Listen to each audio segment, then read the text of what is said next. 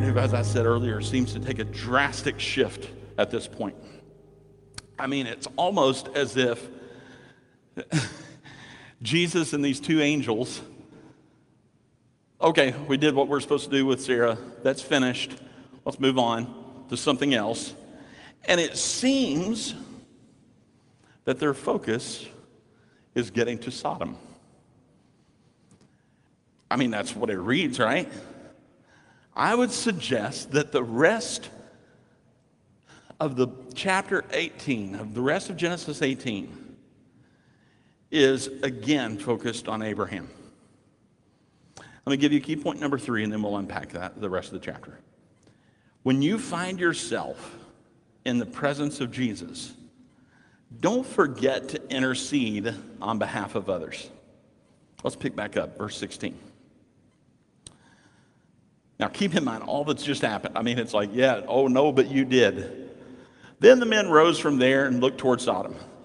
Like, wait, what? That's such an abrupt transition. It's like, okay, we did this. Let's head on to Sodom. And Abraham went with them to send them on their way. And the Lord said, shall I hide from Abraham what I am doing? Since Abraham shall surely become a great and mighty nation, and all the nations of the earth shall be blessed in him. For I have known him, in order that he may command his children and his household after him, that they keep the way of the Lord to do righteousness and justice, that the Lord may bring to Abraham what he has spoken to him. Notice that the Lord acknowledges Abraham's ministry of intercession. And notice that it begins in the home. Look back, verse 19. That he may command his children and his household after him. Wait a second. Abraham and Sarah don't have children. They have a child at this point. Ishmael has already been born. He's 13. But they don't have children, plural. They certainly don't have descendants beyond that. But look again. I have known him in order that he may command his children and his household after him. The Lord knows what type of man Abraham is. He knows what type of father he's going to be. But let me first address this. Let me address the usage of the word may. It says that he may command his children and his household after him. It's not the same as maybe or he might.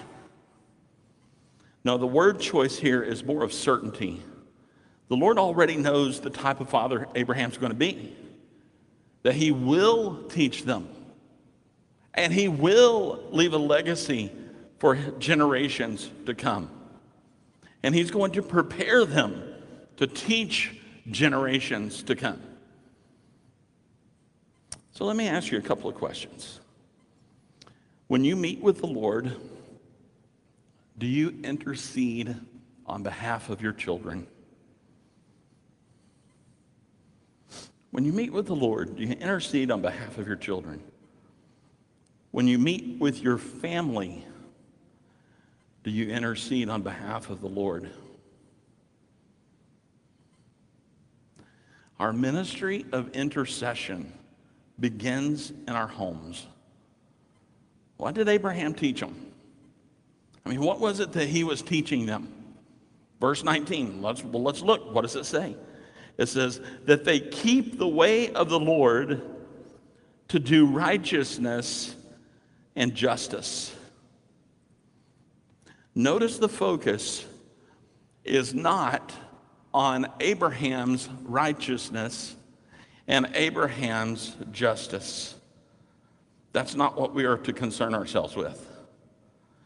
It says to keep the way of the Lord. So whose righteousness? The Lord's righteousness. Whose justice? The Lord's justice. There's 4 themes in the gospel. Creation, the fall, redemption, and restoration. I'll give you really quick. Creation. God created everything. And when he created mankind, he created us unique. He said, let us make man in our image, in the likeness of ourselves. He is making mankind. Now, what exactly does that mean? Well, theologians are all over the place with certain things, but they can agree on a few things. One is that this is not really physical. This is not a physical likeness of the Lord. But here's where else we can agree. That when Scripture explicitly tells us that these are things that are at least in part what it means to be created in the image of God, we can say with certainty, well, this is part of it. And in the New Testament, the Apostle Paul tells us that we were created in his likeness, in his image, to reflect the righteousness and the holiness of God. That's at least in part what we were created to do. The problem is that second theme of the gospel, the fall. We messed it up. We are not doing a very good job of reflecting the Lord's righteousness or his holiness. We're doing a terrible job of it. Why? Because sin entered the world. And sin is in our life. And sin makes its way, its ugly way into our life continually. And instead of reflecting the righteousness and holiness of God, we just reflect our own flesh. We reflect ourselves. And what are we? Sinful. The third theme of the gospel is redemption. That is a purchase out of slavery to sin. That God himself came to be the satisfaction. The word is used, propitiation. That he has satisfied the payment for our sin. That he has redeemed us and brought us out of our sin and our slavery to sin. And he has redeemed us. But there's a fourth theme of the gospel, and that is restoration. And Jesus doesn't just buy us out of slavery, he then begins to work within us and has even given us a helper in the Holy Spirit who dwells within us and helps us to do what? Conform to the image of Christ. That's restoration. So, what do we see happening here? What do we see happening in Genesis chapter 18? We see a man, Abraham, who just chapters earlier, Genesis 15, it was placed on his account. These are the words of Scripture, that the righteousness of God was placed upon his account. That Abraham was accounted for righteousness, not his own, but the righteousness of the Lord. So what was Abraham doing? He was doing what we have all been created to do, to reflect the righteousness and holiness of God. What is Abraham teaching his family?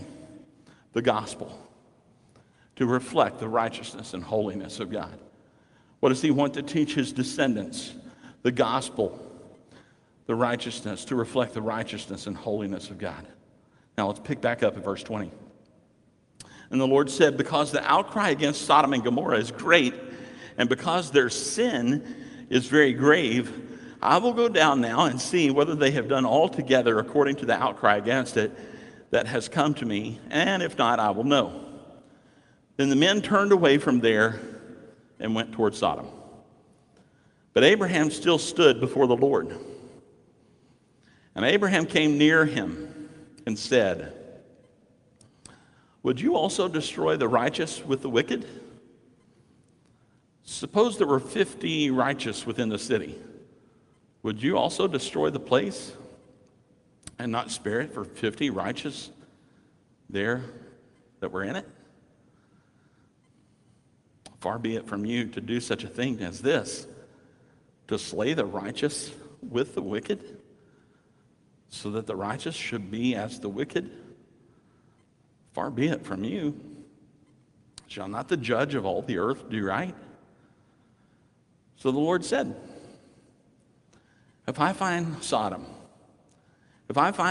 50 righteous within the city, then I will spare all the place for their sakes. You see what he's saying here? He's not, again, it's not self-righteousness that he's after. He's saying, if you can find 50 people who are doing what they were created to do and reflecting your righteousness, Lord? 50 people that are willing to follow the Lord. Would you spare them? Abraham answered and said, indeed, now I who am but dust and ashes have taken it upon myself to speak to the Lord, but suppose there were 5 less than 50 righteous. Would you destroy all the city for the lack of 5? So he said, if there are 45, I will not destroy it. And he spoke to him yet again and said, suppose there would be 40 found there. So he said, I will not do it for the sake of 40. Then he said, let not the Lord be angry, and I will speak. Suppose 30 should be found there. So he said, I will not do it if I find 30 there. And he said, indeed, now I have taken it upon myself to speak to the Lord. Suppose 20 should be there. So he said, I will not destroy it for the sake of 20. Then he said, let not the Lord be angry, and I will speak but once more. Suppose 10 should be found there. And he said, I will not destroy it for the sake of 10. So the Lord went his way as soon as he had finished speaking with Abraham, and Abraham returned to his place. I once heard a Christian Jewish rabbi preaching this very text in which he said, and I quote, this negotiation between the Lord and Abraham is perhaps the most Jewish thing that Abraham does in all of Scripture. And I absolutely laughed at the idea of, Jewish negotiations being at the punchline there. But Charles Spurgeon said this: if they, meaning referring to lost sinners, will not hear you speak, they cannot prevent your praying. Do they jest your exhortations? They cannot disturb you at your prayers. Are they far away that you cannot reach them? Your prayers can reach them. Have they declared that they will never listen to you again nor see your face? Never mind. God has a voice which they must hear. Speak to him, and he will make them feel. Though they now treat you despitefully, rendering evil for your good, follow them with your prayers. Never let them perish for the lack of your supplications. There's 2 key aspects when we discern from this passage concerning our ministry of intercession. Our own walk has to be personal, a personal walk with Jesus. If you look back at verse 23, it says, and Abraham came near and said, the first thing that he did, he didn't just let them walk away. He didn't just let them walk off. Abraham was like, there's a few things I want to do before you guys walk off. And Abraham came near. Before you can intercede on behalf of others, you have to come near to the Lord yourself. If you don't know him and you don't have an abiding walk with him, how can you intercede for others? The second thing that we can notice is this, that when we walk with the Lord, we will actually be given insight into his plans and his ministry and what he's about to do. Verse 17, and the Lord said, shall I hide from Abraham what I'm doing? In other words, he's about to tell Abraham what his plans are. So what does all this mean for us? How do we wrap up this whole chapter? The final verse in chapter 18 tells us that the Lord went his way and Abraham returned to his place. But when we turn the page, you'll notice something strange. When you turn the page and look at Genesis 19, only 2 showed up at Sodom, the angels. Here at the end of chapter 18, it says Jesus went his way, Abraham went his way. It's as if to say Abraham went back to the tent. Jesus' Christophany appearance and its purpose is now finished. The angels can now handle what's going on at Sodom and Gomorrah. And the two angels head on in, and Jesus heads back to his home. I find that fascinating. Jesus apparently returns to heaven. Abraham returns home. And here's what that tells me. The entire Christophany that's recorded in Genesis chapter 18 was for the purpose of strengthening the faith of Abraham and Sarah. Do you want your faith to be strengthened? It does not happen apart from an abiding walk with Jesus. It doesn't happen apart from a transparent honesty before the Lord. One last thought, and then we'll pray together. Never underestimate the importance of even a small number of believers. As few as 10 people would have saved the whole city of Sodom from destruction. That's all it took. But they couldn't find them. You realize that we have a sufficient number, even here this morning, to save the whole city of Mooresville? But what it depends upon, are we willing to say, Lord, I want to reflect not my own righteousness. My righteousness is as filthy rags. Lord, I want to reflect you. I want to reflect the image of Christ in my community. Oh, if the Lord could find 10 of us, we can change the whole city. Let's pray.